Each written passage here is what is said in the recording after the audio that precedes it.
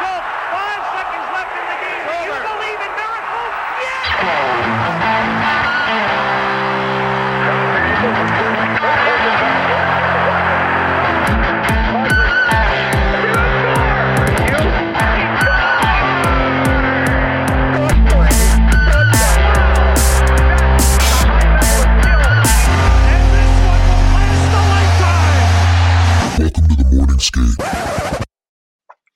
What is up, Morning Skate listeners? I'm here with Igor Larionov II, hockey player, avid Twitter user, and son of former Red Wings star Igor Larionov. Igor, how are you today?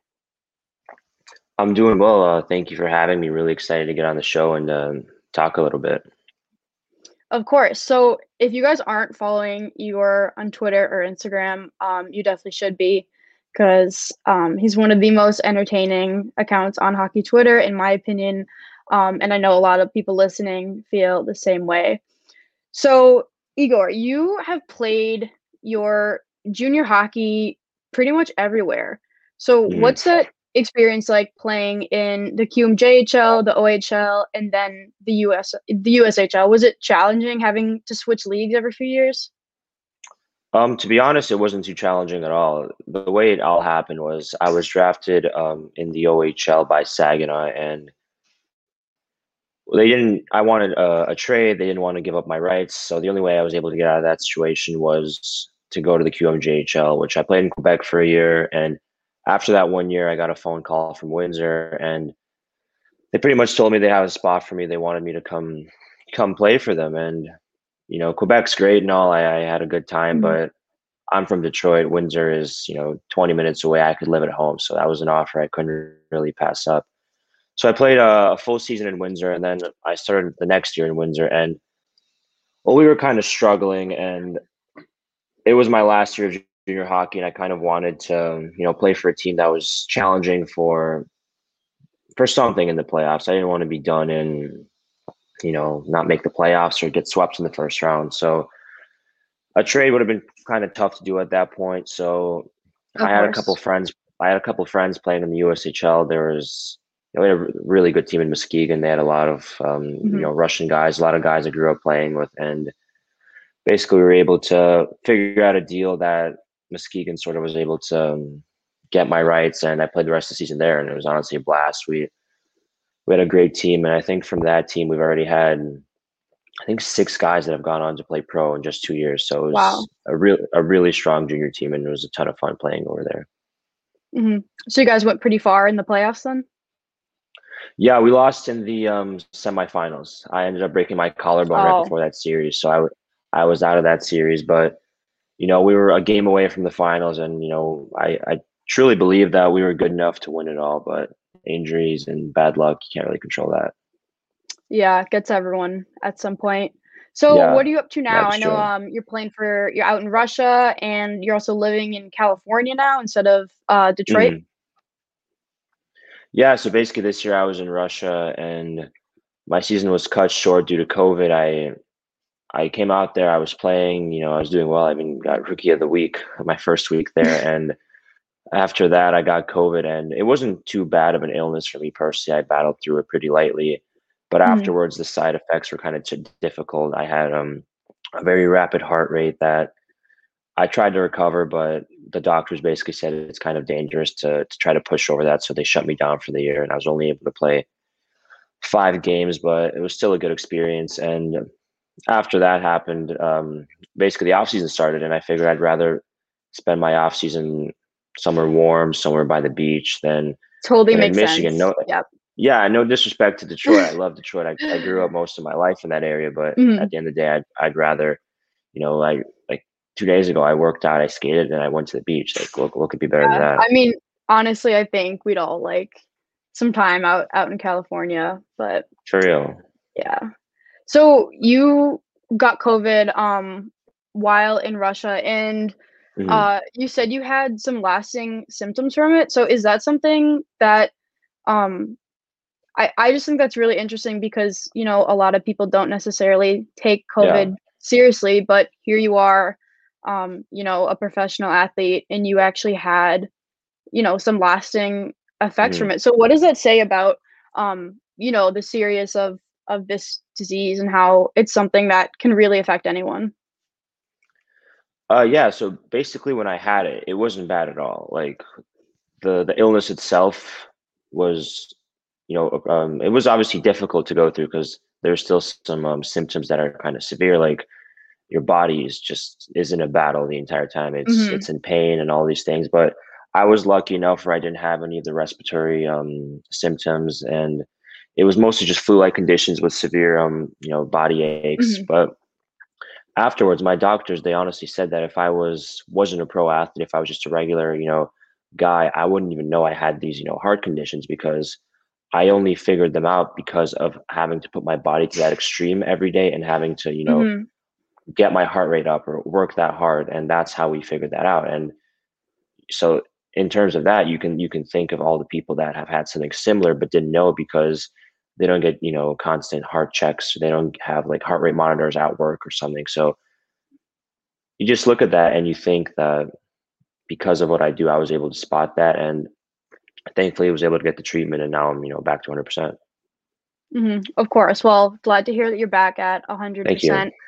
I actually had it back in November and had a lot of the symptoms you mentioned, Mhm. and I just remember for, like, an entire day not being able to move, and I also Yeah, it's missed our hard. first home series of hockey, that Mhm. I would have been able to go to in person if I didn't get COVID, but eventually recovered after my 2-week quarantine and was able to get back to Badger hockey. So, obviously, everyone's path to professional hockey or their career is different. So, Mhm. how would you describe yours?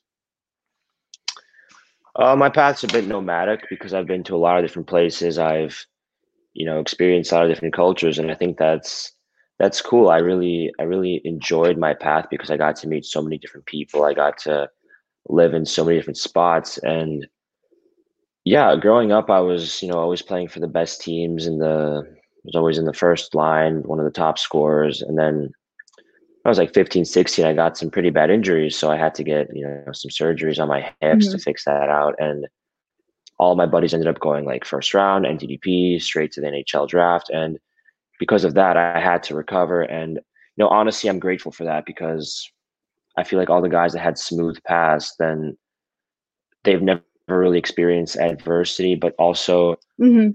when It you've builds had a smooth character. path, it builds character, exactly. And it honestly builds emotional development as well, because when you have a Mhm, smooth path to the top, you think you're invincible, you think you can treat people however you want. You don't have to build your personality in multiple factors. Whereas, when I was out for 2 years, I couldn't just be a hockey player. I had to get other interests. I had to, build up my personality, my emotional background in different ways. So I became really interested in film, in music, in art, in fashion, and all these different things. So I'm very glad that it's crazy to say that I'm glad that I had these injuries when I was younger, but I'm super glad because I didn't become just, your typical hockey bro that's just focused on mhm, hockey and that's all he cares about. So as difficult as that was, I'm really glad that I went through that. And, it's one of those things where it happens. You can't really control it. You just got to make the best of it. And I truly believe that I did make the best of those situations. Yeah, of course, and especially a sport like hockey where, pretty young, it kind of becomes your main focus if, you're Yeah, gonna play at a high level. So it's so interesting that you were able to pursue other interests and I'm sure it makes you appreciate where you are now a lot more as well, just for knowing, sure. like what you've had to overcome to get here. Absolutely. Yeah, Yeah. 100%. So what challenges did you face this past year trying to stay out on the ice? Obviously you were out with COVID, but Mhm. were practice facilities shut down? Did you have to switch to like outdoor workouts? What was that like? Everything was pretty normal, which is crazy to say. Um, like even in the summer in the off season, we've pretty much found a way to get on the ice. We found a way to get into the gym, and everything was pretty much as normal as possible. And then when I got over to Russia, they treated it like nothing happened. So we Oh basically did wow. everything like it was a regular season, and there really wasn't a challenge that came up. It was just all smooth sailing. Everything was, really fun. And the only challenges that did happen were after I got sick. But Hmm. before that, it was Honestly, it was the most fun I've ever had, playing hockey, and just the most fun I've ever had being on a team. And, you're living in Moscow. It's one of the nicest cities in the world.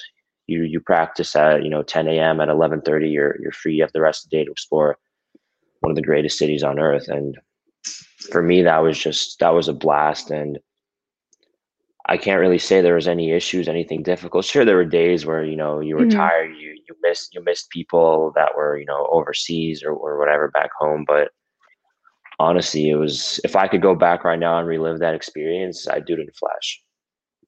I feel like that's something a lot of people are kind of reasoning or realizing now with quarantine restrictions being lifted up. I know for me personally, this past year Hmm. at school was a lot different, but it also gave me a chance to get closer to the people I did already know, Of course, yeah.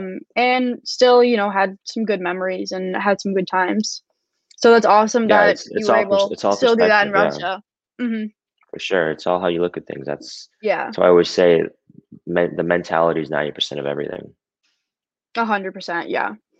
So, something that we definitely have to address is your hockey number, which, Hmm. if you guys don't know, Igor is number 69, probably one of the only players out there who's number 69, which is a very uncommon number in hockey for obvious reasons.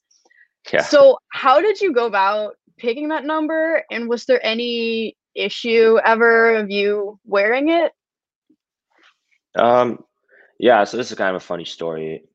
When I was going over to play in Russia, my team called me and they said there's only like 4 or 5 jerseys available, and I think four of them were my size, one too big, so I already threw one out. So it was between 69, 88, I think 14, and some other number. And to be totally honest, I picked 69 to impress a girl, and it worked. So Wow. that plan worked. And but no, that's my vibe. I like to be different. I like to, Mhm. be a little strange and have fun with things. Like, I mean, look at the sunglasses I have Why on. not, That's right? Yeah. Yeah, exactly. If I could play in these, I would. But having 69 in your back it gets you that little bit extra attention. And I always tend to play Mhm. better with the spotlight on my back. So I don't know. I just think it's fun to do something different because Yeah, hockey show some is personality out there. exactly, yeah. It's such a great Mhm. sport, but it's also such a boring sport because of the zero personality Yeah. factor. So Yeah, I know when I had just the all opportunity, the I discourse jumped at it. about, Yeah, yeah, just crushing absolutely. personality as soon as players get to high levels, but it's great to see you're sticking with it. So has anyone ever told you that you can't wear 69? So far, no. So far, no one's ever said that, and I'm sure eventually someone will say that. But honestly, my goal is to become a player where you're good enough where people can't really tell you that. So hey, it's Mhm. just extra motivation every day to put in that work, get better, get stronger. And honestly, if you think about it, if I were to get 69 on a team here, that would be the highest selling jersey, and Oh, that's a yeah. win. That's a win Oh, for yeah. that's a win for 100%. everyone. Yeah, that's a win for the Mhm. team, for the league, for me, for everything. So I don't know. We'll see if things change, but I'm trying to hold on to that number firmly because I played well with it. I had a good time with it, and Mhm. I don't know. I like it. It fits what I'm trying to do here. Yeah, and I think honestly, that's awesome. I mean, really there's no harm in it, and I think people love it, and it Of just, course, everyone has their number. Doesn't really matter the reason, right? for sure. I So, 100% agree. um, what is one thing that Americans would be surprised to hear about living in Russia? It's a very good question. Russia's a different world. It's funny when people in America complain about, the issues and, the stuff going on. I'm like, you got to go to Russia. You got to experience what it's like to go to the grocery store and there might not be any food or there might not be any water Wow. or, something like that. So obviously in downtown Moscow, it's as high tech, it's as, accessible to get pretty much anything as anywhere in the Mhm. world. But if you go 30 miles outside of Moscow, it's a different story. People are struggling. It's a hard life over there. So Mhm. that's one of the things that you would experience. You could experience in a day the most modern, first world futuristic place then you drive, 40 miles outside and you're in a third world country. So that could be kind of different to, someone from America, because most people haven't been to a third world country. And when you can experience two of those in one day, it's really eye opening. Hmm.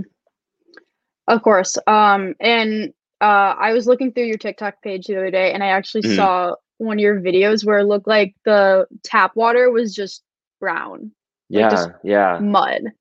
And I know I used to work for the NTDP out in Michigan, and when they had tournaments Mhm. in Russia, they had to bring over just cases and cases of bottled water because Yeah, they that's couldn't true. drink it there. So was that something you had to deal with over there, or were you able to, like, I don't know, get used to the water your time there? Honestly, I've spent so much time in Russia. My stomach is probably made out of metal by now. I can pretty much drink anything and Stomach I'll be anything? fine. And Yeah.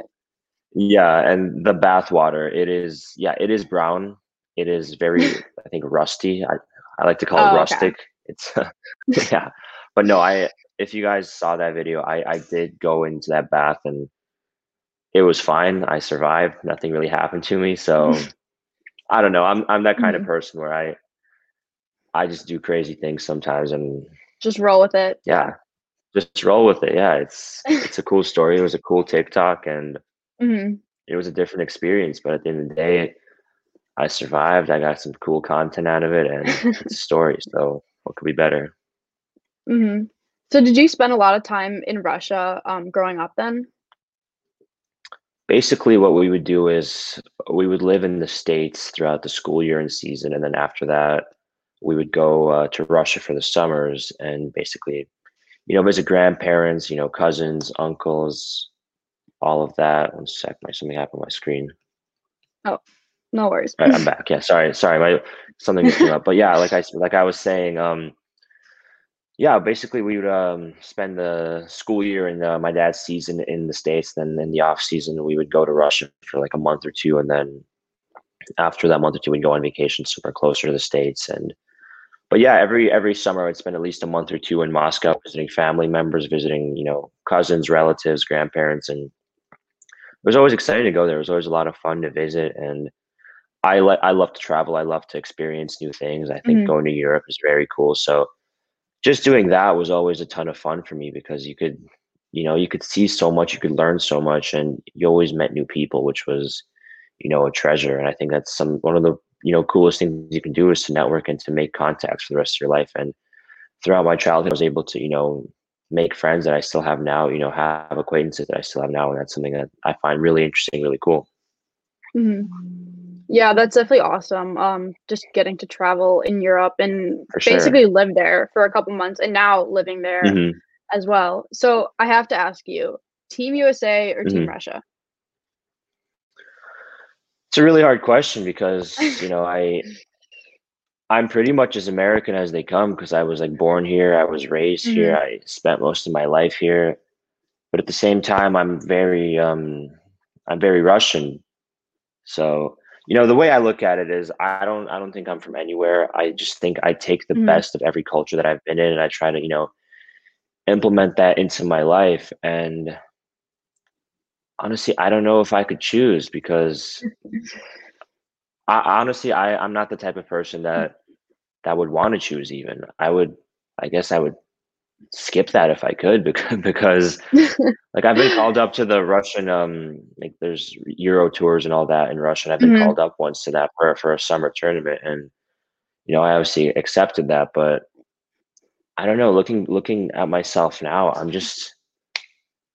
I don't know. I'm different. If that's a weird way of putting it, but like Mhm. I wouldn't choose anything. I choose the world if that makes sense, and that's kind of Mhm. a hipsterish answer to that question, but in reality, No, I I view think it myself as totally makes yeah, sense. yeah. I And mean, I'm just just one of the world. Yeah.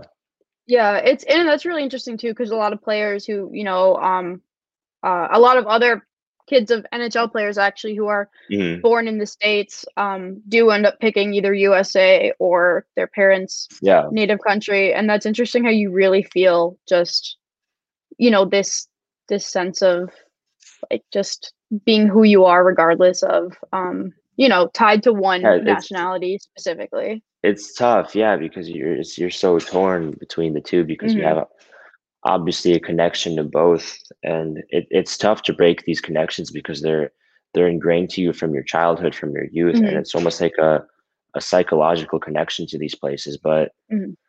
yeah, I don't know. I couldn't choose, honestly. And I'm Like, sure, like, World Juniors, seeing some of your former teammates play, yeah. might root a little bit more for USA that year, or when your dad's coaching Hmm. the U20 team, you're probably Exactly. cheering him on. So That's the what are way I your do. I, thoughts? I cheer for my friends and family. Yeah, Yeah, and that's honestly, like, the best you can do, right? I mean, regardless of for sure. what team they're playing on, you want your friends and family to succeed. So, what are your 100%. Yeah. thoughts on, the movie Miracle? Is that something I think that's, it's a like, great. banned in your household, or No, no, no. I saw that movie in theaters with my dad when I was, I think, 5 years old, and Mhm. no, I love that movie. I think it's a great film. I really think Kurt Russell should have been nominated for at least a Golden Oh, Globe for yeah. that performance. He was incredible. He was incredible, Mhm. and it's a good film. It's entertaining. I really enjoy watching it. My dad also likes the movie, but he was one of the last cuts from that 1980 Soviet team. So, Mhm. he was on a team. He didn't lose. Maybe if he was on the team and he did Be a lose that game, we would have little a different, different. yeah, a little Yeah. different opinion of that. But at the same time, it's such a cool story, and like I just love that they were able to tell that story in such an interesting and Mhm. cinematic way. So, no, I really enjoy Miracle. I haven't watched it in a while. I think last time I watched it was maybe 4 or 5 years ago. But if it's ever on TV, or I don't know, if I'm just bored and go on Disney Plus or something, I definitely put that on and give it a watch. It's a good film, honestly. Just like Mhm. based, even regardless of being a hockey fan or having any connection to it, it's a solid film based from storyline to acting performances all around. I think it's very solid. Yeah, I was just so interested to hear your perspective on it, being Mhm. both an American and Russian hockey Yeah. player whose dad did play for, the Russian Olympic team, and it's interesting to hear Hmm. that, he potentially could have played on that team as well. So, Yeah, switching that would have been gears a bit crazy. here, um, Hmm. you are from Michigan. I am also from Michigan, and, if anyone listening doesn't know, Michigan's hockey community is huge, especially around Detroit. They have a couple of the Yeah, best AAA teams in the country, probably the best AAA teams in the country, honestly. And it's basically like an NHL player breeding ground, essentially. I mean, for sure. so many players have come out of there. So, and you played for Honey Bake AAA, which is also one of the best teams out there. So what was it Hmm. like playing, in such a competitive hockey community?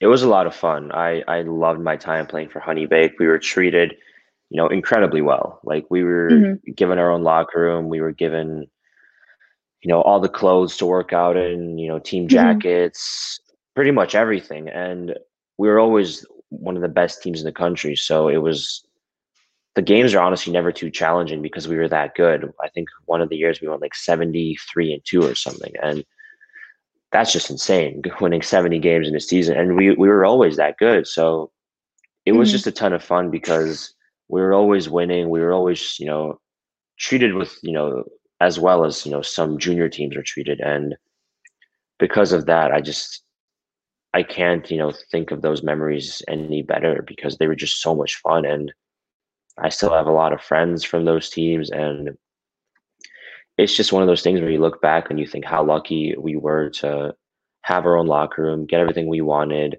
travel Mhm. to the best tournaments, play all the best teams. And, we were lucky enough to win a lot of tournaments and a lot of championships too.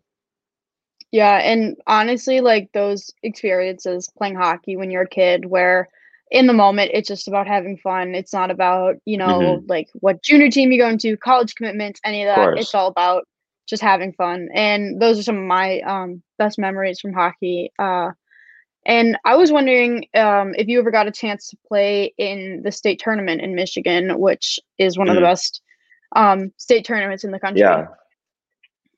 I actually got to play in that, I think, 8 times and I won it 6 times. Wow. Yeah, so So, did you a lot of ever good memories get from that. get to nationals then? Yeah, we got to nationals twice and we won it once. Wow. What year was that? I think 2014, 15. I think we were Wow, okay. Bantam Major. Yeah, Mhm. So, it was a good did you time. have Yeah. any did you play with any notable names that some of our listeners, NHL fans might know now? Let me think.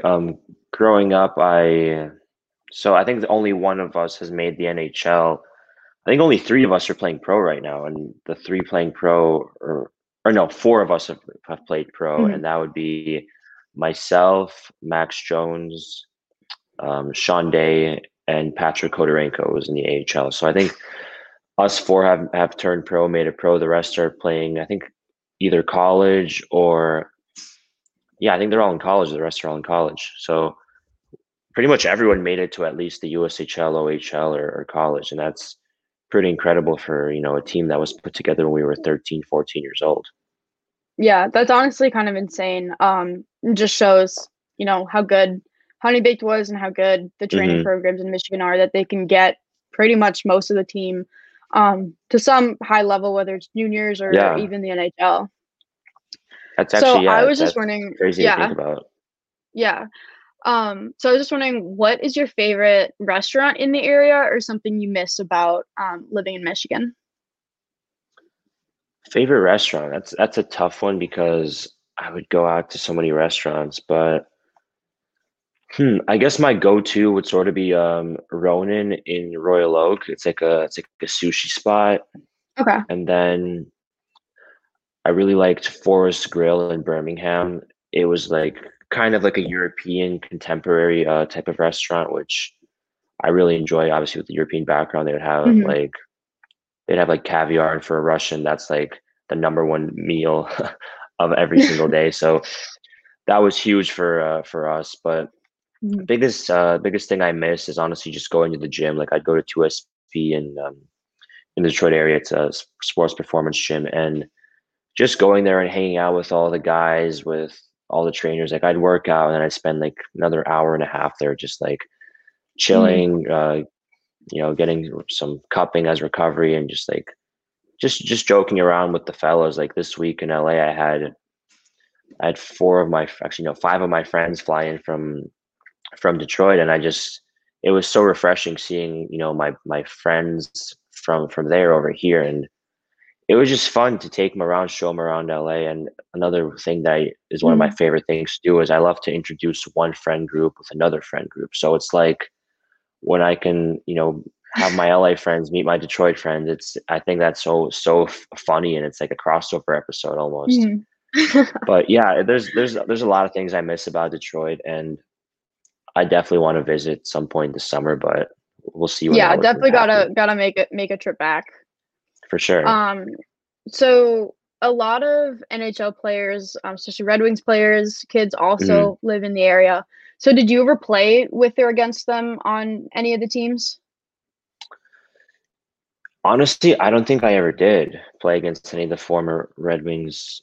To be honest, the only like kids of our former Red Wings players that I had any contact with growing up were the Iserman girls because we were, always so close. My sisters were close with them, and I was, pretty close with them. So that was the only connection that we sort of had. I'm just thinking of anyone else. I can't really think of anyone that I played against in my age group. I really can't think of anyone, but I guess we were always close with the Isermans a little bit, and we're still, on each other's social medias. So yeah, it's one of those things where like I don't think anyone was born in my year. I think they were maybe all born a bit later in like in 2000, 2001. So Mhm. I sadly, I actually never used to got the work with opportunity to. Sophia. She interned at Hmm. the NTDP Oh when I no was way. there. Hmm. Hmm. So I don't know her that That's well, so cool. but Yeah. yeah, uh Eiserman came to a game and he Hmm. was in like our little press box and I was like, Yeah. oh shit, this is kind of cool. Steve Eiserman right here. But Yeah, it yeah, must have been that's crazy for awesome everyone to that see him yeah. there. Yeah, we were all just kind of like, oh my god, like look, like A bit he was starstruck. just Yeah. talking to Sophia and we are just like, oh my god.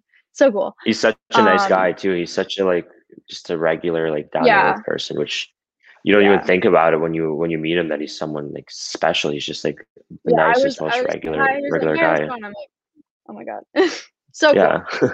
Um, so obviously your dad, member of the Hockey Hall of Fame, 3-time Stanley Cup Mhm. champion, member of the Russian Five on the Red Wings. Definitely one of the Yeah. most famous Wings players ever, one of the best players ever. But right now on Twitter, you seem to be surpassing him in followers.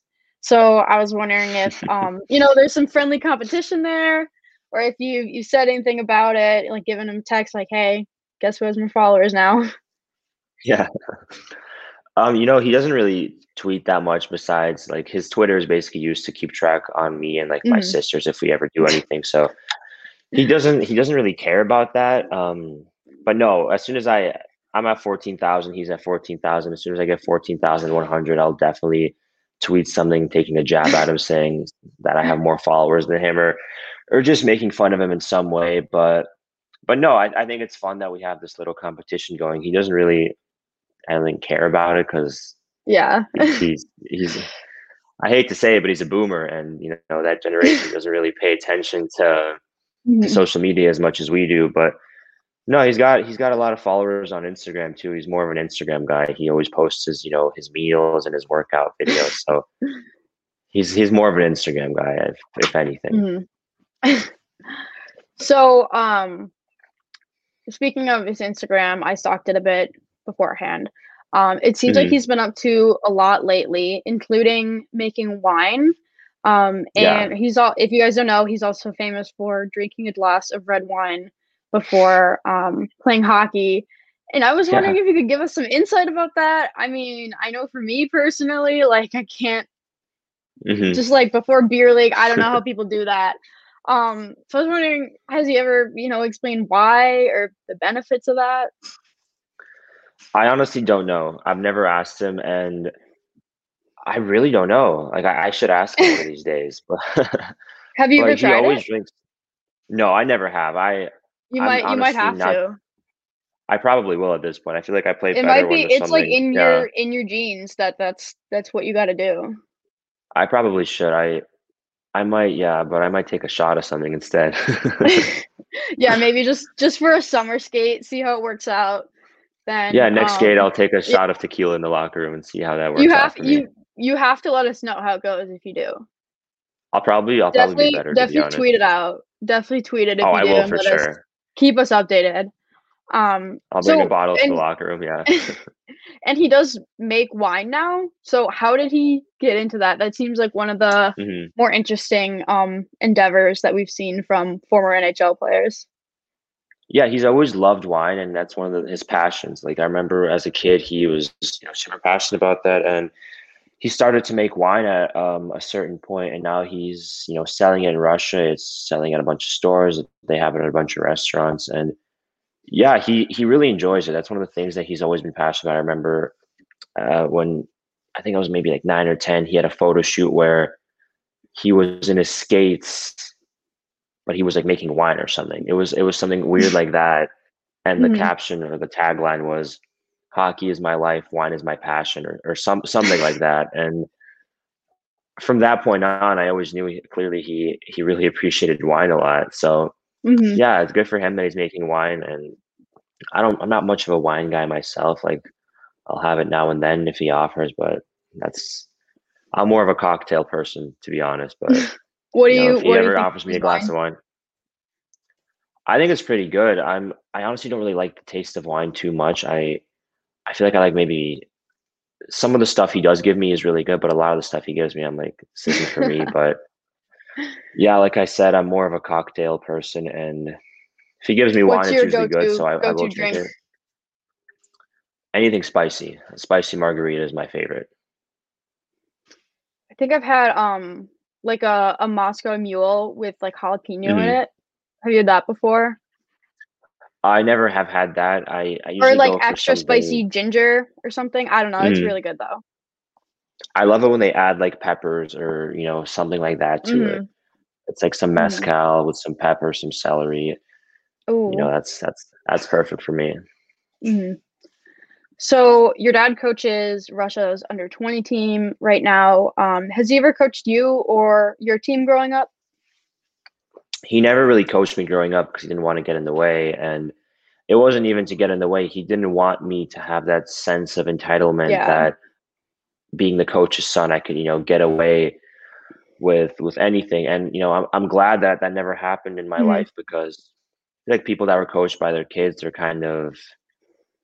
they're a bit entitled, thinking that they're superior, that they're Yeah. better than other people. And I was always just part of the group. I never had that sense of entitlement, but he did always run our summer training, and we did have some select tournaments in Detroit every off season. He'd throw together a team for like a U18 tournament or something. And I remember one of the years we got a bunch of like guys who played like major junior on a U18 team because we all thought it'd be funny.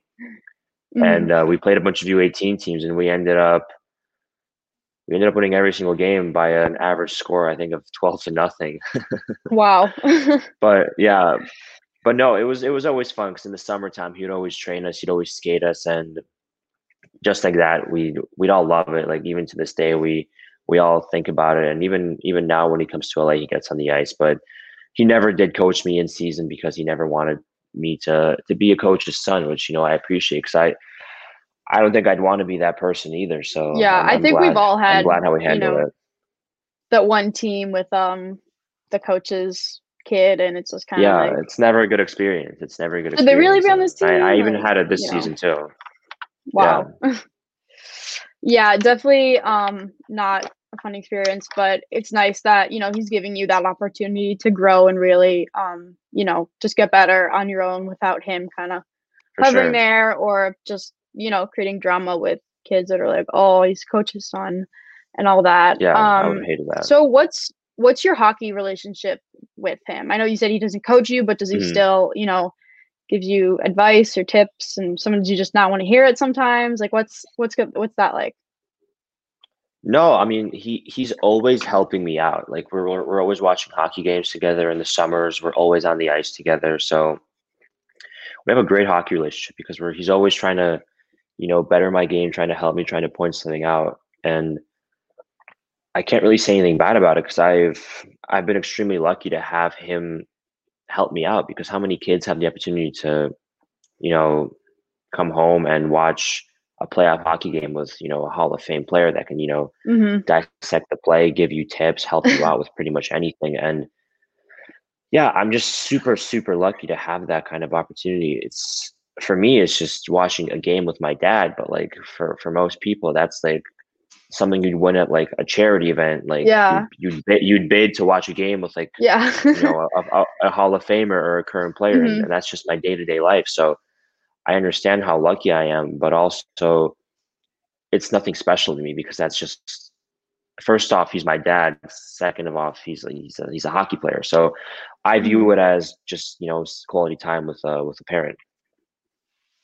And honestly, that's awesome that you view it that way, and you can just kind of take pleasure in that as something that can help you out in hockey, and also just spending Hmm. time with your dad. And your mom was also an amazing athlete. She was a figure skater. So I was Yep. wondering, if did she have any influence on teaching you how to skate, or was she trying to get you out on the ice when you were little? Yeah, my skating is all her. And the way it happened was when I was growing up, she never really taught me how to skate because I was little, I was immature, it was boring. I just wanted to chase a puck around with a stick, which most little kids want Hmm. to do. Yeah. But once again, coming back to the luckiness of getting injured at 15 and missing 2 full seasons, at that point, I had to completely rebrand my form of skating. And for an entire 5 months after my surgery, after rehab, I was on the ice with my mom every day. And she basically built my skating up from scratch and just built it up in a way that was the most efficient, the most, I don't want to say perfect, but perfect technique way of teaching to skate. Yeah. And after that, I everyone has always told me I have, incredible skating technique, that I'm a very good skater. And it's one of the things I always get complimented on, that people always, tell me about. So I'm very lucky that I missed 2 years of hockey with, severe injuries that, could have messed me up, not only my career, but, mentally, because that's tough seeing all your friends, Mhm. getting drafted, all these things. But again, I was looking back, honestly, that helped me so much to the point now where, I'm so confident in my skating ability, so confident in, my speed with my edges. So again, just very, very lucky that had happened to me. Yeah, and I'm sure those are some great memories spent with your mom as well. Honestly, to be totally honest, for me, it was horrible because I hated every single minute of it because it was so boring to me. All I wanted to do was I was yelling at Yeah. her. I was telling her this is so stupid. Give me my stick. I want to shoot pucks. I want to do one-on-ones. And she was like, no, no pucks on the ice.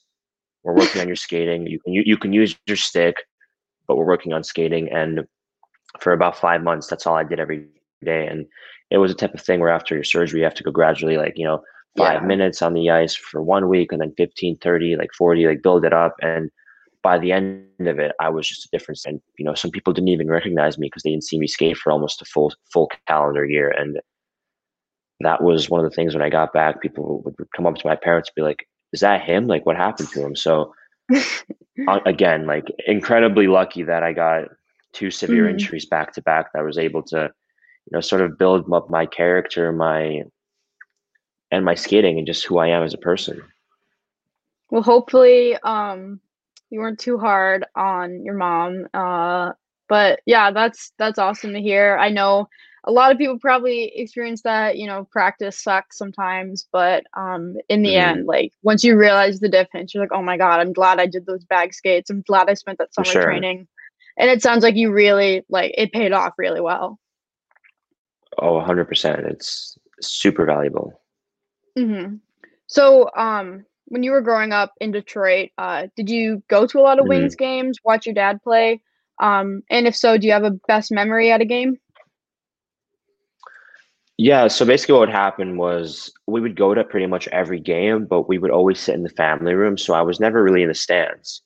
We would Mhm. just watch in the family room because they had food. It was me and my two older sisters, but they were still pretty young too. So like it was easier for my mom to just, keep us all in the family room where we could just run around and like, if we want a snack, there's a bunch of food everywhere. I feel like Mhm. now a lot of teams they sort of do that, but with like a suite for family members, so you could sort of watch at the same time Yeah. as being in that environment of like, you're all in the room together. But no, I don't really have too many memories of actually being in the stands. The biggest memories I do have, sometimes we would stand behind the Zamboni door at Joe, and when my dad would skate by, he would wink at us. That's something that Aw. I would always look forward to. And another thing that I do remember is when they won the cup in '02 and I got to go on the ice and I didn't realize what was going on. I was mostly just, Yeah. just scared. It was so loud. There were so many people. It was very late at night, and I was 3 years old at the time. All I wanted was to go home and probably Yeah. watch like cartoons or something. But looking back, I'm so lucky that I have experienced that. The photos, like that picture of us, the entire team. I'm in that picture, and I was on the cover of Sports Mhm. Illustrated. Like, how many people can say they've covered Sports Illustrated? Yeah. That's pretty unbelievable, and I've used that as a brag a couple of times, and Or it's use just it one of in, those things Two where it's Truths, One Lie. That's a good one for yeah, that two too. truths or one lie, or like yeah, it's Like, yeah, I was on the cover of I don't Sports know. I just Illustrated, think yeah, that no big even deal. for real, even though like I don't really remember it, the photos and the videos they just bring you back, and you just think, wow, I was there, I experienced that, and that's Yeah. I don't know. For me, that's it's very cool.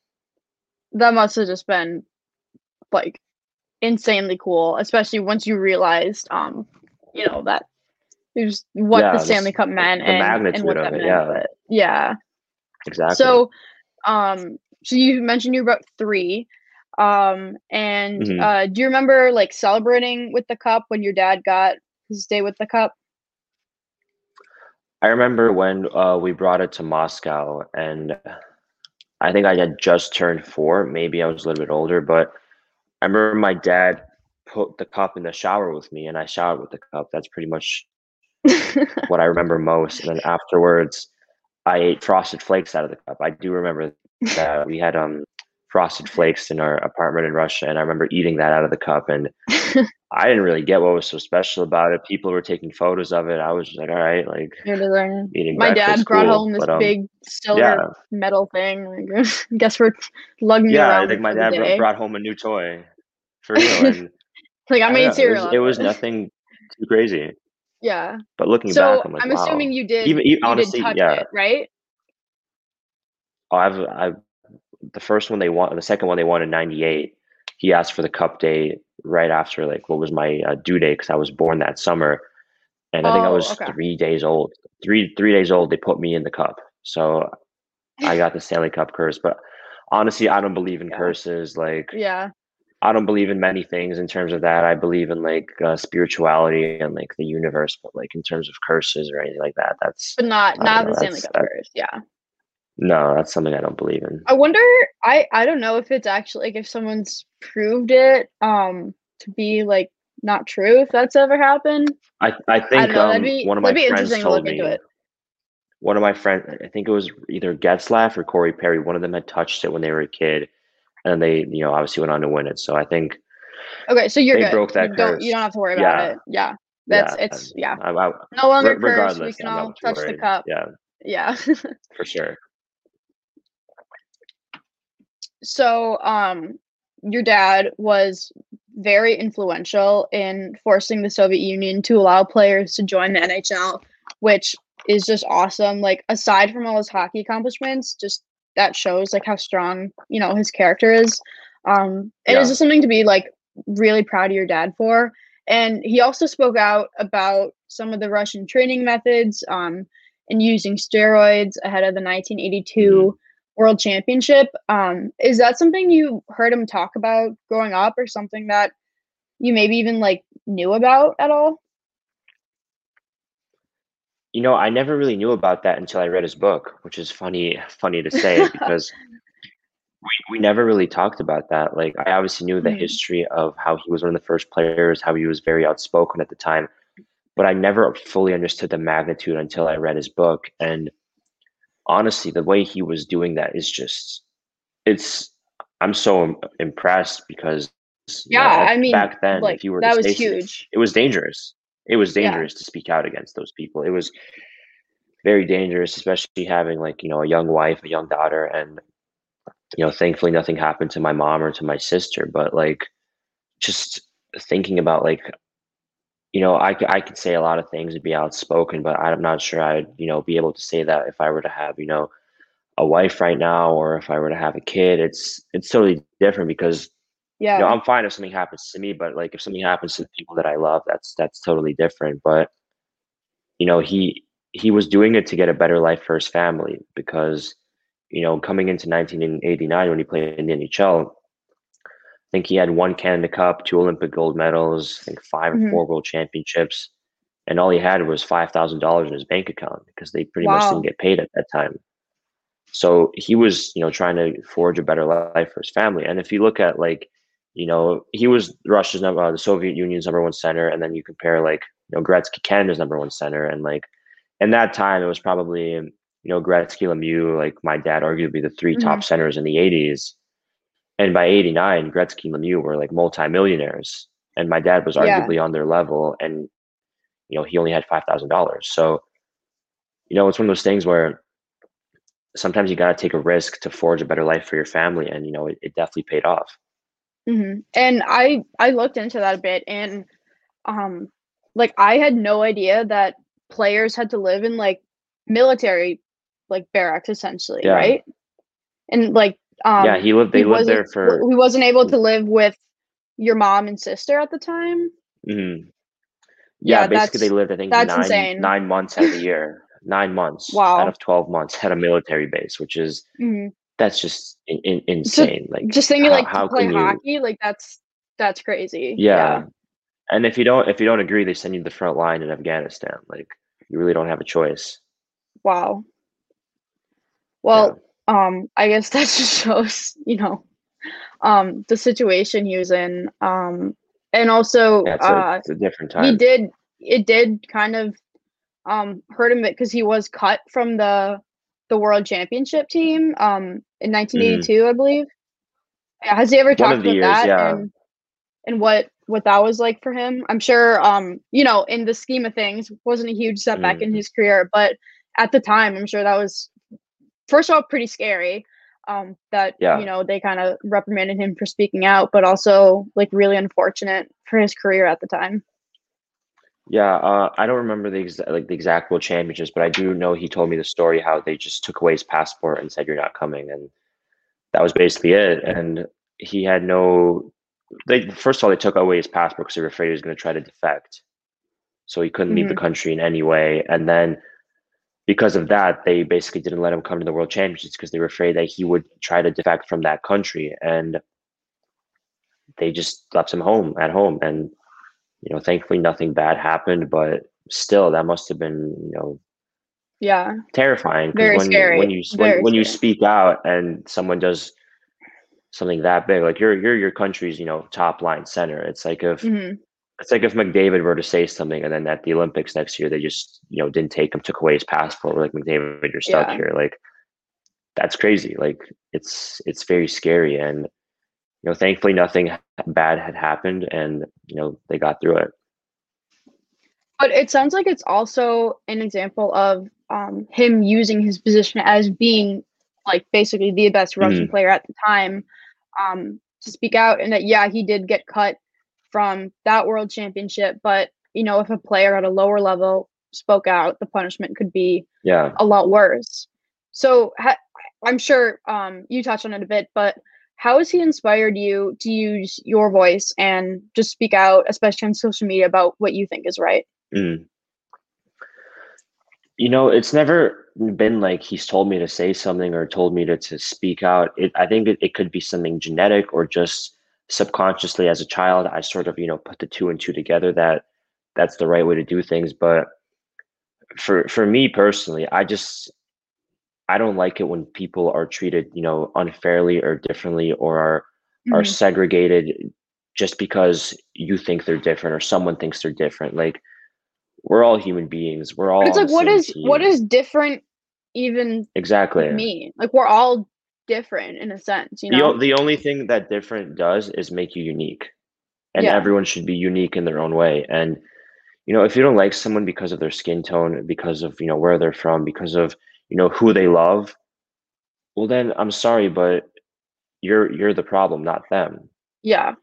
Like And that should be the way, you know, it's looked at, but yeah, and it's unfortunately, just still a lot of work it's to do. sad. It's sad when you hear people just saying these things, and I don't know, it gets me really upset because like who do you think you are that you can judge someone just because they're black or just because they're gay or just because they're from a different country? Like we're all the same. Like I look at people as if you're a good person, I'll treat you like with respect, with kindness. If you're a bad person, I'm just going to let you be, and best of luck. But I don't get where that hatred comes of you know just being such an evil person to someone that has done nothing wrong to you, and the only reason why you don't like them is because they are slightly different to you. I just can't comprehend that. Yeah. It honestly just makes no sense and it's really Hmm. unfortunate. It's still an issue, but um, you know, there's a lot of people in the community speaking out and especially in hockey. You know, there's some setbacks, but it does seem like Yeah. we're moving slightly in the right direction. So I was wondering if there was any specific event or news article or just something that you can remember that sparked your activism. You know what? Not really. Um, I just got fed up one day from seeing people, talking or hearing things being said where I was just like, if I believe in something, I'm gonna say it. Like I'm not gonna, Mhm. keep quiet. I feel like if you keep quiet, then you're You're sort part of of the like problem.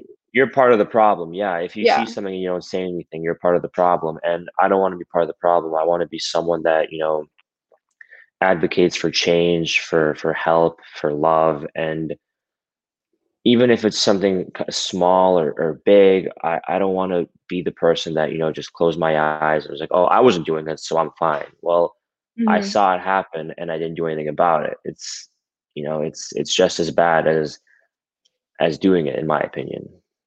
Yeah. And something that really honestly sets you apart more than just your activism itself is how Mm, aware you are of coming off as performative. I know you've mentioned this a couple times on Twitter. Um, and I was wondering how have you gone about that of making sure that like your work and your words are perceived as genuine and not just something to kind of get you like Twitter points or clout, or have you seen mm. as just simply being like an ally and like on, the right Um, side, I guess. you know, for me, I've never even thought of that. Like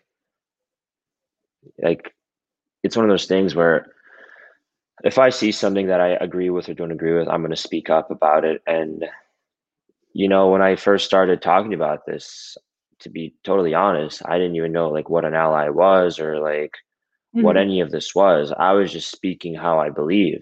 And I believe that if something I see is I deem it like to be injustice or to be unfair, I'm going to say something. I'm going to try to, fix that issue. But at the start, I wasn't like, I'm going to be an ally, all these things. No, I was just like, I see something that I don't think is right. I think this is, unfair. So I'm going to say something. And I think one of my first things was that I said was when the Capitol building was attacked. That was probably one of the first times I had ever spoken out about something. And then from there, I was like, well, I've said something now. I might as well just, you know, Mhm. keep being myself on here. Cause that's the biggest thing that I try to, worry about is a lot of people are not genuine and I just try to be myself. And if being myself ever gets me in trouble, well, I was just being myself. I can't be angry at that. And honestly, I've never liked it when people are disrespectful or when people are, using their platform for hate. So I just try to use my platform for love and I just want to, treat people with kindness, regardless of who they are, what their background is. And that's just my biggest thing. Of course. And I think that describing your genuine approach, really like, a lot of people do see your activism as genuine. And I think it is all in just the approach you mentioned, being yourself and really just standing Mm. up for what you think is right. And that's just the bottom line.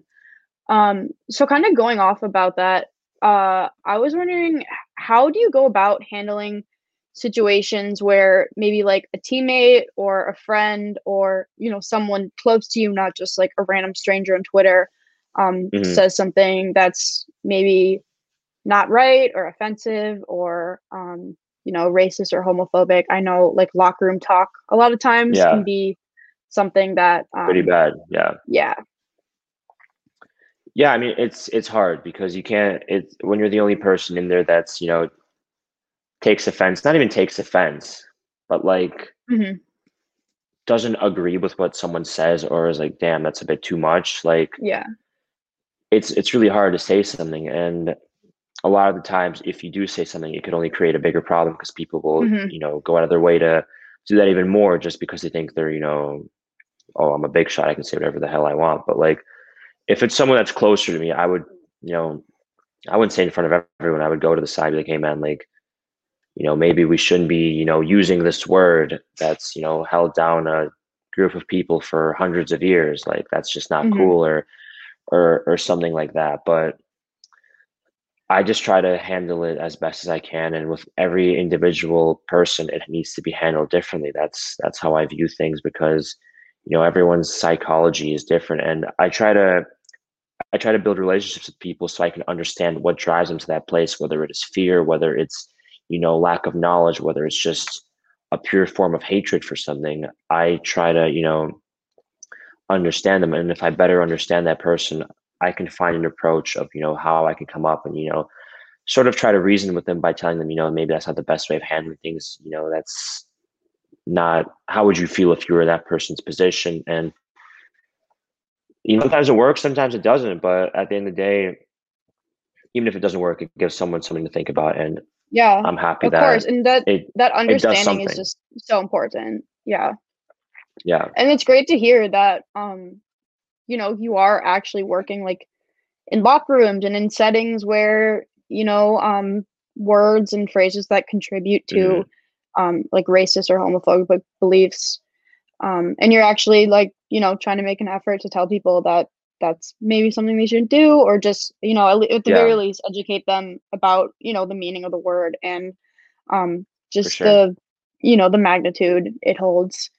So, um, hockey especially is a sport where there aren't a lot of people who are outspoken about a Mhm. lot of social issues, especially compared to, football, basketball, although there are some exceptions. So why do you think that is? It's an interesting question, and I don't think there is a 100% answer that I could use to, explain why everyone is like that. Not everyone, I'd say the majority of players are like that. But one thing that I would say is a lot of people in hockey are never forced to, you know, look in the mirror and actually try to build up a second part to their character besides the hockey player, because most people are from smaller towns. In those towns, Mhm, from young ages, they're viewed as, as gods, as the next one. Everyone tells them they're the best. Their parents tell them they're the best. Their friends. So you think you can do anything and get away with it, and you're not forced to, understand why something's wrong. You're like, oh well, I'm so and so. I can do whatever I want. Well, that's not true. Everyone has, limitations in what they can say and what mhm. they can do. And if you think that you're bigger than that, well, then you're wrong. So in terms of that, it's one of those things where you think you're so, popular, you're so smart, you're so cool that you don't need to be educated, that you don't need anything else besides hockey. And I really think that a lot of, that comes from a lack of knowledge, a lack of education. But there's also some cases that I've seen that are people, I would just say, they're just not good guys. They're just not good people. That's why they're Yeah, saying things like that. And you're always going to find good and bad people. I think that yeah, regardless of where you are, there's always going to be good and bad people. So I would say a lot of it stems from, how people are brought up, and that is where you think you can get away with anything, and a lack of, emotional identity, and a lack of just educating yourself in these topics, because you believe that I'm a hockey player, I don't need to know anything else. But then there's mhm, also some people that just choose hate, and that's sad to see. But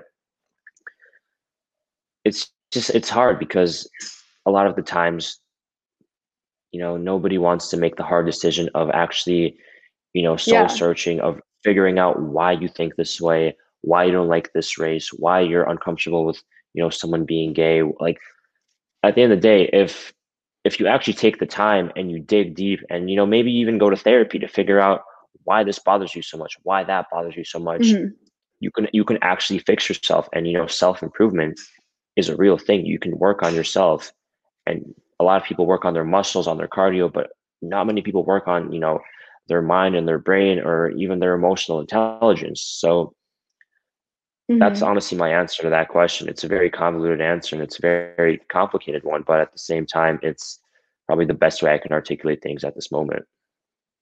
I think it's so interesting you say that, especially in regards to mental health, because um, mental health has kind of been like a viral thing. Hmm. I wouldn't say there's exactly a stigma around mental health anymore. It's more of like a stigma around actually realizing that everyone can get better, and you can always Yeah. like better your mind. And also I think a lot of people, they're willing to post like hashtag Bell Let's Talk, but they're not willing Yeah. to go to therapy or to really kind of like Exactly. look at themselves, and not all of mental health is just suicide prevention. You know, it's dealing with anxiety, stress, just the way you handle yourself. And that's really interesting that you brought it into, you know, a conversation about why people like are sometimes hesitant to speak up. And also I think a big part of that is just the environment of hockey is really much just keep your head down and don't really Yeah. stand out. And that's really kind of at every level, and it's really unfortunate, but it's great to see that you know, as more young players come into the NHL, that they're kind of breaking that, and I think it's Yeah. awesome to see, especially this past year. You know, JT Brown and Tyler Sagan were pretty outspoken about Black Lives Matter, and a couple players on the North Dakota college team. So it's nice to see that just we're moving in the right direction a little Of bit. course, yeah. It's Yeah. nice to see that, and there's a lot of progress being made. But even like I remember last summer, I play soccer with a lot of my hockey friends in Detroit, and hmm I got a Black Lives Matter patch on my jersey, which, you know, at the time every team in soccer team in Europe had a patch like Yeah. that, and you know I was, you know, supporting that, and I got the same patch, and a lot of my friends, they didn't even want to be pictured with me because I had the patch on. They didn't Oh, want to be associated with that, and they said that's disgusting. What am I doing? And that really took me back. That was, you know, quite shocking I'm sure to, it's so tough to have, you know, your yeah, friends, people you've known for a long time, say that and have yeah. that And kind of. it's one of those things where usually if there's any political discussion, they're all on one side and I'm on the other side. So that's kind of difficult being in a hockey locker room because I feel like the political scales are always tipped to one side. And if you're one of the few people that are on the other side, you know, you really can't argue with, you know, 18, 19 people. You just gotta, Yeah. you Yeah. know, you gotta choose your battles, ones that you can win, but you can't win a Yeah. battle arguing 20 people. And that actually ties in really well to my next question about Hmm. you know, the NHL posts a rainbow logo or something about Black Lives Matter. All the comments Uh-huh. are just, can we keep politics out of sports? Yeah. But you never really said anything that's that political. If you look at it, you know, you're not Hmm. endorsing one candidate or the other or talking about um actual like policies. A lot of what you talk about is just like, hey, Twitter has pronouns now, or happy Pride Yeah. Month, or just stuff like that. So, and being you know, a journalism major and working Hmm. in specifically sports journalism, we were taught that sports is such a powerful medium to bring people together. And you know, you can ignore the news, you can choose not to watch, you know, whatever. Um, or you don't have to care about politics, but people are going to care about sports. Yeah. And when politics start coming into sports, that's just a sign that you have to wake up and listen. Like, it's such an effective Exactly. medium to reach people who might not otherwise be reached. And to me, that's kind of how I see it. But I was wondering how someone like you, who is outspoken about a lot of just social issues and human rights, not even politics, would Mm. respond to all these people saying that we should keep politics out of sports. You know, the people that's again, I'm going to use the word boomers, the boomers that comment on these captions and on these pictures and all these saying, we got to keep politics out of sports. There's no politics in sports in my day. That's a total lie. That's a total Oh lie. yeah, yeah. It's If you protests at the Olympics yeah, have been going back like 100 years, more than that. Like, exactly. it's crazy. You look at what Jesse Owens did at the Olympics. hmm That was, you know, huge for politics. You look at the last Olympics before World War II when Germany hosted it, and that hmm was literally Hitler Yeah, a using the political Olympics display of power. as a political display of power. Exactly. So people saying that politics and sports don't match. Well, it's been going on forever. I don't know where you've been looking Even if you're saying that. yeah, the national anthem and military Mhm. salutes are Yeah, you know, like heavily supported by the military. Like the military literally pays teams to honor veterans, and that's, you know, like extreme overlap of the exactly. government and sports. I mean, politics have always been in sports, and I think they always will be. Like, hmm how can a man like LeBron James who was raised in Akron, who's seen what he's seen, not speak up when he sees a video of George Floyd being murdered, when he has, or when something happened to Trayvon Martin, when he has, Mhm. his own boys that could be mistaken by a racist and their lives could be at risk. How can you not say something when you're in a position like Yeah, that? and it's I, honestly rude to criticize yeah, these players, I agree. especially Black players who have, come from, difficult lives, and it's like that's Exactly. their that's their community, that's their life. Like, and just because they're a professional athlete now and, are making millions of dollars, that doesn't change the struggles they may face. And honestly, it's extremely insensitive to even criticize them for speaking out. Exactly. And honestly, I always say this, like I'm a straight white male that lived in like a wealthy community, but at the end of the day, whenever I would fly back to the United States from a foreign country, their tone, the passport officer's tone would change immediately when he found out I have a second citizenship and it's Russian, and I'd get questioned right away. I'd get sent back to the interrogation room. As soon as, they see me, welcome back, sir, all these nice things. As soon as they see I have a second citizenship, that I'm not fully American, we're going to need to ask you some more questions. We need to look at your bags. Or like, even if my mom were to get pulled over or something, how can you afford such a nice car? Like, just because someone has an accent, you think they can't afford a nice car? Like, I'm sorry, but that's just not okay. You can't be just like profiling someone at the spot. So you're Mhm. you're pissed off that someone that's not from this country has a better life than you. Well, I'm sorry, but that's just not fair. Yeah. So they would interrogate you at the airport before? All the time, all the time. Every time Oh I my I god. walk in, That's I at had first, no idea yeah, that yeah. they're so nice. They're so nice when they see me, and then they ask for my name. They see my name, they start getting suspicious because they see it's a foreign name. They ask if I have a second citizenship, so I give them my Russian passport, and immediately they take me back and like, we're gonna need to ask you some more questions. They like unzip all my bags, look at my bags to see what illegal goods I'm bringing in. When in reality, it's just hockey gear and clothes. And after that, they're like, "Oh, you know what? You're good to go." And that's how it goes Wow. pretty much every time I travel.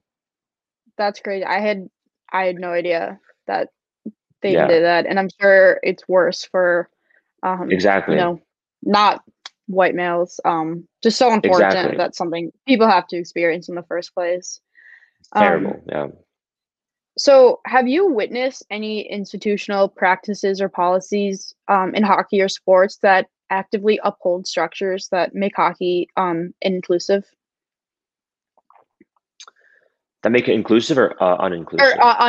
uninclusive. My bad. No, you're good. Honestly, I haven't seen anything that's like been like, foundational by like the society or by Mhm. people running the show. It's mostly just individuals, you know, joking around about these type of things and using these, kind of slurs. But I've never seen like that sort of like happen from like, the higher ups or whatever. It's mostly just dumb locker room talk that can down the road lead to, something worse. Yeah. But I've never seen anything like what you were mentioning. No. But at the same time, that's so unfortunate that it is individuals, who are Mhm. making hockey kind of an uninclusive place, and also Yeah. kind of makes us realize the power that we have just as, someone in a locker room, in an environment that, our behavior really does make a difference and can help to perpetuate, a better culture or one that kind of upholds, the status quo Of of course. just, Yeah. straight white male hockey players. Um, so since being so outspoken, on Twitter, you have kind of formed like a little community. You have a lot of fans on there. So, and also I think you have, by bringing together this community, you have shown that there are a lot of really diverse hockey fans. Like they're out Yeah. there. People just sometimes, just overlook them. So just describe a little bit about that community and, was it kind of like a wake up to you that there are this many diverse hockey fans? Like what was that like? To be honest, it was a little bit because growing up, when you see a hockey fan, you typically see, a middle-aged white guy in like a team hat and maybe his kids and his family. But I never knew that the community was so diverse and there were so many people. So when I saw that, it was even more eye-opening to me because I began to understand that there's so many people that love the game, but they don't view it as they're accepted in the game, and Hmm. they're afraid to be themselves. So that's when I started to think, all right, so what can I do to try to help this? What can I do to try to solve this? And that's when I started to speak up a little bit because at the end of the day, this is going to help so many people feel more comfortable knowing that someone's on their side, but Yeah. also it's going to grow the sport. And I think that it's a great sport and it deserves to grow. Like I always say, I love hockey, but I hate being a hockey player, if that makes sense. I Yeah. love No. playing the game, Yeah. but I hate being in that environment, which is why I try to, make friends with people from other industries or, like even my relationships in the past have been with people that don't even know what hockey is because I feel like it's kind of difficult with people that are in the hockey world because it's almost so corrupted. Yeah. It's kind of tough, but yeah, I just try to make it easier for all the people that feel like they're not loved, that feel like they're not accepted, and slowly I think they are, becoming more and more accepted. I think that's great, but there's still a long way Yeah. to go. And of course, always is. But it's just so great that you have been able to kind of help form this little community for hockey fans that feel like, no matter where they're from, no matter if they played hockey before or if they started Hmm. watching it a week ago, that they can just talk about it. And that's all that matters. And also, I think it kind of shines a light on things like, using rainbow tape in practice and the NHL Yeah, posting about Black Lives Matters, that there are people who that really like means a lot to them. A a lot of lot to, comments yeah, on those posts are like, "Oh, like there's no gay players in the NHL." And it's like, first of all, there's no out gay players in the NHL. There's exactly. 800 players. The chances Hmm. that none of them are gay is very, very tiny. But it's just really little acts like that can mean a lot to people who don't feel accepted, and that's something that should be acknowledged, even if it doesn't pertain, to you specifically. That doesn't mean that it doesn't mean a lot to Yeah, some other fan. of course. So And it's something that really angers me is a couple of my friends from back home were saying like, why are you doing this? I'm like, well, it makes a difference for a lot of people. It makes them feel safer. Like, how does it make them feel safe? These people are so soft. They're so soft.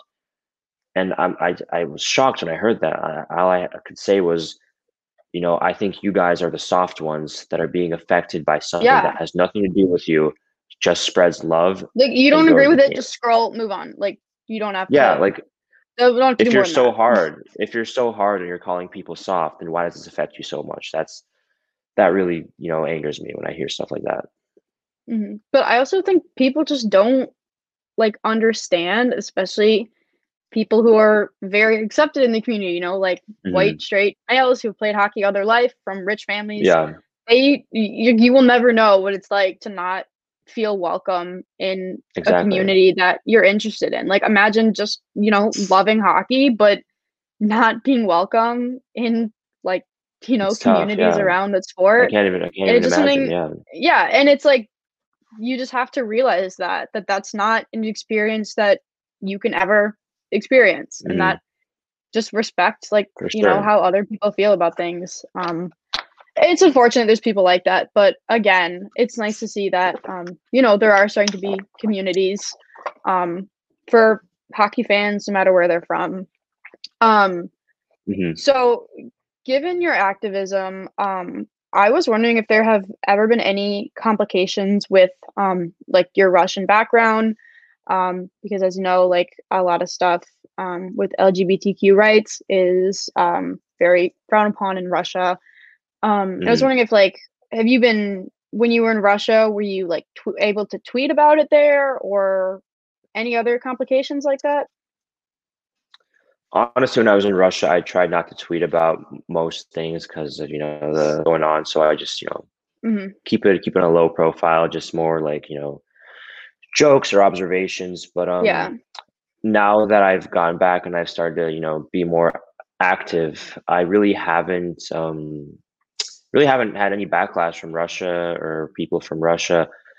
I've had some American or North American fans throw some things my way, mostly I don't know, just like stupid things that don't even Hmm. bother me or affect me. But for the most part, it's all been good. Like I really can't say that I've had anything bad. I've had people be like, "What are you doing?" Blah blah blah, or like, "Get Hmm. your pronouns out of your bio." Like I know you're a man. Like, what are you, gay or something? And I'm like, dude, like it makes people feel better and more accepted in the hockey community. Like this doesn't So it's affect like you, doesn't it's such hurt a you. little Like thing. Like, why do yeah, you care?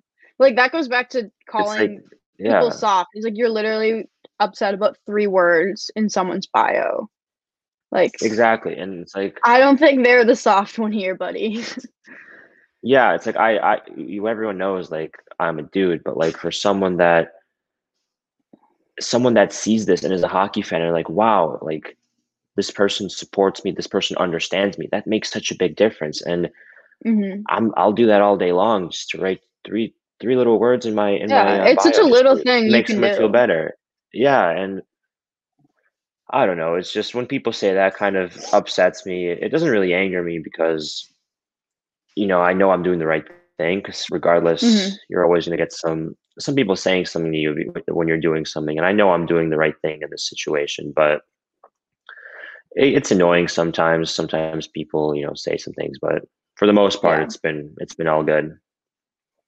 Well, that's good to hear. And you really do make a difference. I mean, people on Twitter love Thank you.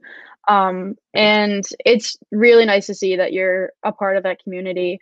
So switching gears a bit here, Mhm. you do have a pretty big social media following, and honestly, like it doesn't seem like a lot of that is from being a pro hockey player or even your dad's name. A lot of it is from just like your personality and Yeah. your content. So have you ever considered becoming like an influencer if hockey doesn't work out, or even, an Mhm. influencer who does play hockey? I mean, you People already have have called merch. me an influencer. Yeah, yeah. I mean, People honestly, have you called me kind a of are hockey one influencer. already. Yeah, Like yeah, that's fair to say you are one. but Bad I question. don't know. No, it's a good question. It's a good question because it makes sense why you would ask and why people would be interested in that. But I don't know. I feel like an influencer isn't like something real. Like it's just Yeah. someone being themselves, and that's all I'm doing. I'm just tweeting what I feel is right, and or just Instagram or something. I'll just post like something that I think is cool, like or funny or probably cool. But no, I mean I definitely love to post. I love to make content. All that stuff is fun, and after hockey or something, I definitely love to do something that is in the entertainment industry. Whether it be some sort of like I don't know. I've had some approaches from some agencies to model a few times, which I'd Wow. be down to do, and that would be a lot of fun. I feel like I know some people in that industry. I've been close to some people from that industry, and they've all said that I could potentially do that. So I'd be down to do that. Also, I'd love to I don't know, maybe produce or write or something in that field or be an on-air personality, not as like Liam McHugh or like Jeremy Roenick or all these guys commentating hockey or something. I'd Mhm. rather do something away from the sport. But yeah, definitely something in terms of the entertainment business or just being in front of the camera is something I'd really enjoy to do. Mhm. And you can correct me if I'm wrong, but you have music, right? Like your own music you've recorded? Yeah, yeah, I'm Is that releasing an something you'd album ever soon. pursue a bit more? Oh, it's coming out soon? Honestly, yeah, it's coming out. Yeah, I have a When's producer in do Russia who wanted. you have a drop date yet? I don't have a date yet. We're still in the writing process and creating all that, but I should have 3 songs out by end of summer. And yeah, it's just one of my friends. He's a producer in Russia, and he figured that it would be cool to make some music. And I was like, all right, let's For do sure, it. yeah. So, I mean, honestly, if you look at things right now, like what Pete Davidson said a few weeks ago, I thought it was a joke, but it was really funny and true. It was, if you have enough followers, you can truly do whatever the hell you want.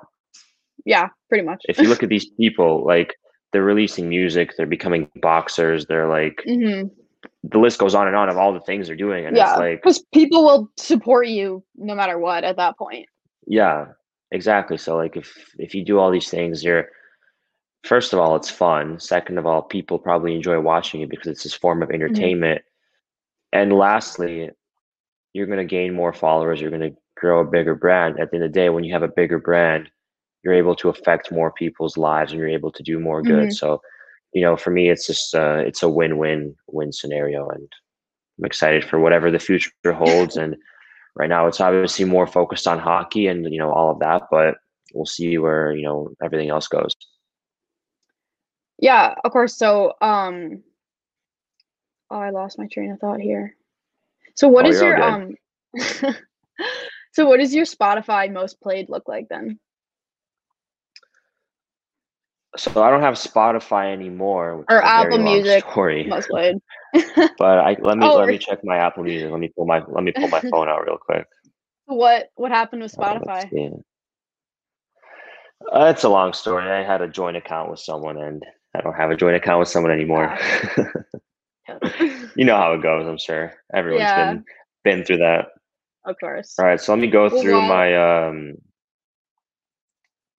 all right, yeah, let me go through my alright, recently, not recently played.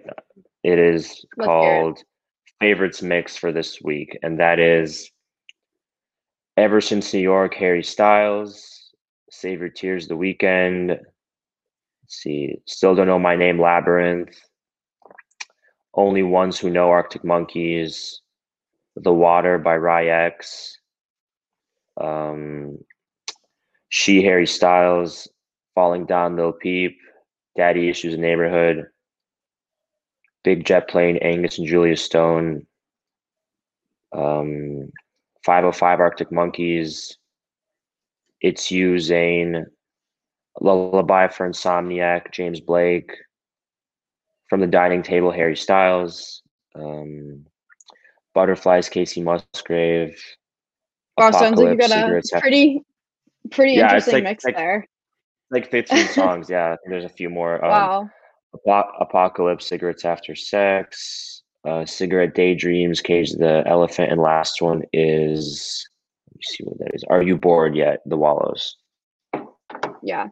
You really got It's all over the got place. country It's in all over there, the place. yeah. Yeah, Yeah. they got everything in there. Honestly, I'm the same way. I like when people ask me what kind of music I like, I just say I have bad taste in music because it's not bad. It's just very Mm, tailored to me, and I'm like, you yeah. probably won't like it, and I'm not gonna defend it because frankly, I Hmm. really don't care if you like it or not. But For sure, it's your thing. Yeah. personally, don't hand me the aux because you probably won't like it.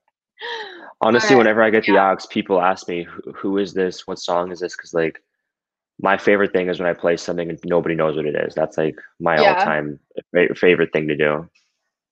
See, I'm a huge Taylor Swift fan, and Hmm. she has a song for any mood, any day, any moment. Yeah, So you hand me the aux, I'm probably playing a Taylor Swift song, which a lot of times people are that's like, "Oh my perfect. god, like this is Taylor Swift, like she doesn't just sing Shake It Up." I'm like, "Yeah, like she's really good at music," but Yeah. yeah, my friends joke like, "Oh, at what point is Clara gonna hijack the aux at the party with Taylor Swift?" 'Cause or like, I don't know if bars are new have touch tunes. You know, that is where you What's can like that? control the music. Touch tunes where you can control the music at the bar. No, I've the only place I've been, I have like DJs, and when you request something, they usually don't play anything that you Yeah. want. But So a lot of bars in Madison, Wisconsin and Ann Arbor have like mm, it's an app and they also have basically like a jukebox in there.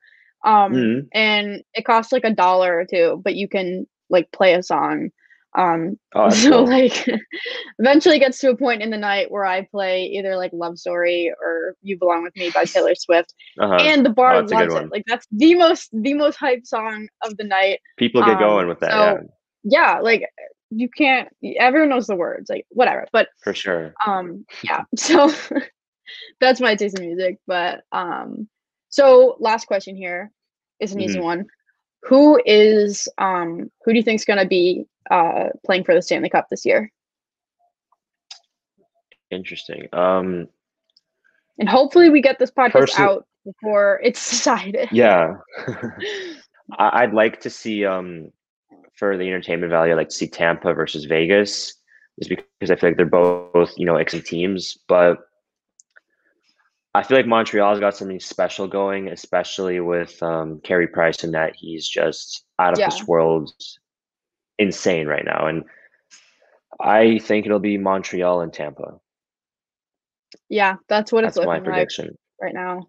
Yeah. Also, like I work at Wisconsin, like Cole Caulfield, let's Mhm. go. Yeah, Would be a true. great end to an already like accomplished year. For real. Yeah. So that's all I have for you. Any last thoughts, anything you want followers to know? Just thank you for having me. I always, have a blast talking and, conversing about these different things, and I really appreciate you having me on. Yeah, of course. It was so fun. I really appreciate taking time. So Of that course. is Igor Larionov, the second. Everyone, subscribe to the Morning Skate podcast. Follow us at Morning Skate on Instagram and Twitter, and of course, follow Igor on Instagram, Twitter, and TikTok as well. I'm Thank you. Clara, and I will see you in probably not the next one, but probably sometime soon.